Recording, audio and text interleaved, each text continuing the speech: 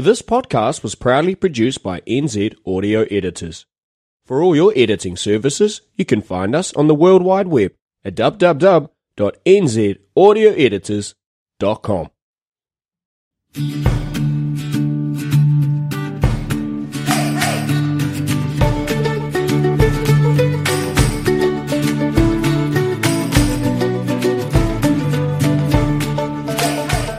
Ryan J. Melson and Greg Moll from One Plan for Retirement would like to welcome you to the NZ Guide to Financial Freedom.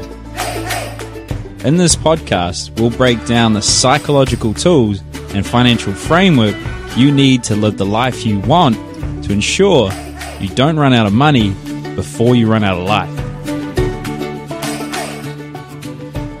Ryan has asked me to do the intro. I'm Greg Moyle. Very happy to be here being quizzed by Ryan, who's got a few questions for me. I'm a certified financial planner or authorised financial advisor, whatever you want to call me, and I'm here to help people to help themselves. That's enough of that. We're in the classroom now. I just set Greg up for that. The classroom is in session. So we had the question, the burning question. If you read in the description, Fire away, Ryan. I'm ready. Oh yeah, go on. Give it back to me. Give it back to me. All right. We have a family trust set up to protect our investments, especially to avoid our assets being means tested for rest home fees. Recent comments in the NZ Herald business section said a trust would no longer be a protection against means testing. On a scale of 1 to 10, 1 being not likely to 10 very definitely, how would you rate the likelihood of this family trust law change? I think they're a bit behind on that one. Well, I think if you're waiting for the bus, it's already left the station. Because this stuff's been happening for a number of years. It would be 10 years probably since the time that a family trust might have avoided the residential rest home subsidy type arrangement. I can tell you now that if you applied for the residential rest home subsidy and you declared on the form, as you would have to, that you've got a family trust, it's like putting a red flag up the flagpole, and it's all about danger, danger, danger, and there's no way you're going to get a subsidy because they would take a view, and possibly correctly, that you've deliberately, as you have here, set up a trust to avoid paying a cost that, at the end of the day, if you don't pay it, the rest of us have to. So there's a level of morality about that. But look, irrespective of that, the rules have changed, and these days a trust will not provide that sort of support. A trust will provide support for creditor protection, which is appropriate, particularly if you're in a professional partnership, because you could be jointly and severally liable for actions of your other partners, and could actually find your family assets, like your family home, a bench or whatever, suddenly been thrown to a pool to satisfy some creditors for an error that's not of your making. So a family trust can do creditor protection.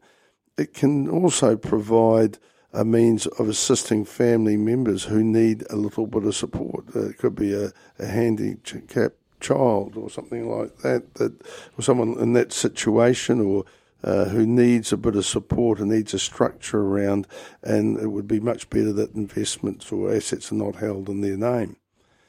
There's also the situation of the Relationship Property Act, where a family trust may be part of the defence that you put in place if you're going into a second relationship with assets that you have got left over from your first relationship. For sure. Now, some people wouldn't be happy with that, but at the end of the day, I think you have an obligation to protect yourself and those who are important to you, and a trust can help you do that.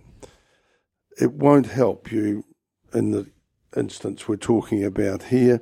The rules are quite clear. You have to really run your assets down to quite a low level, not as low as it used to be. It used to be $15,000. Now I think it's in excess of $120,000 that you're allowed to have before you can qualify for the residential rest home subsidy. And it's just the fundamentals. I mean, any law that they bring in or trying to introduce, it's just about fairness, you know. I mean, if if something at its core doesn't appear fair, then it can be something that's, I guess, susceptible to being opened up. Well, again, if you don't pay, someone else has to pay. Yeah. And one of the things that is, clear in this country of ours is that we have an ageing population. So there's more and more people moving into retirement, more and more people who are going to need some sort of assistance, whether it's financially or in a health sense, later in life. That has to be paid for. I think we are a culture, if people need a hand up or a handout, we're happy to do that. But the reality is, if you can pay for yourself and pay for your own retirement and your own care, you should be prepared to do that. Yeah, for sure. And if anyone's a little scared around that and don't quite know where to start, a great place to start is to send through a question at ryan@oneplan.co.nz. I'm trying to be original every time I bring that up, but you get the gist. We want to help, so send a question. And also give us a rate and a review, because the more people that hear this, the better opportunity they have to not make mistakes and have a rewarding life. And also a rewarding voice that people enjoy listening to by having it edited by nzaudioeditors.com. Thanks, guys. And girls.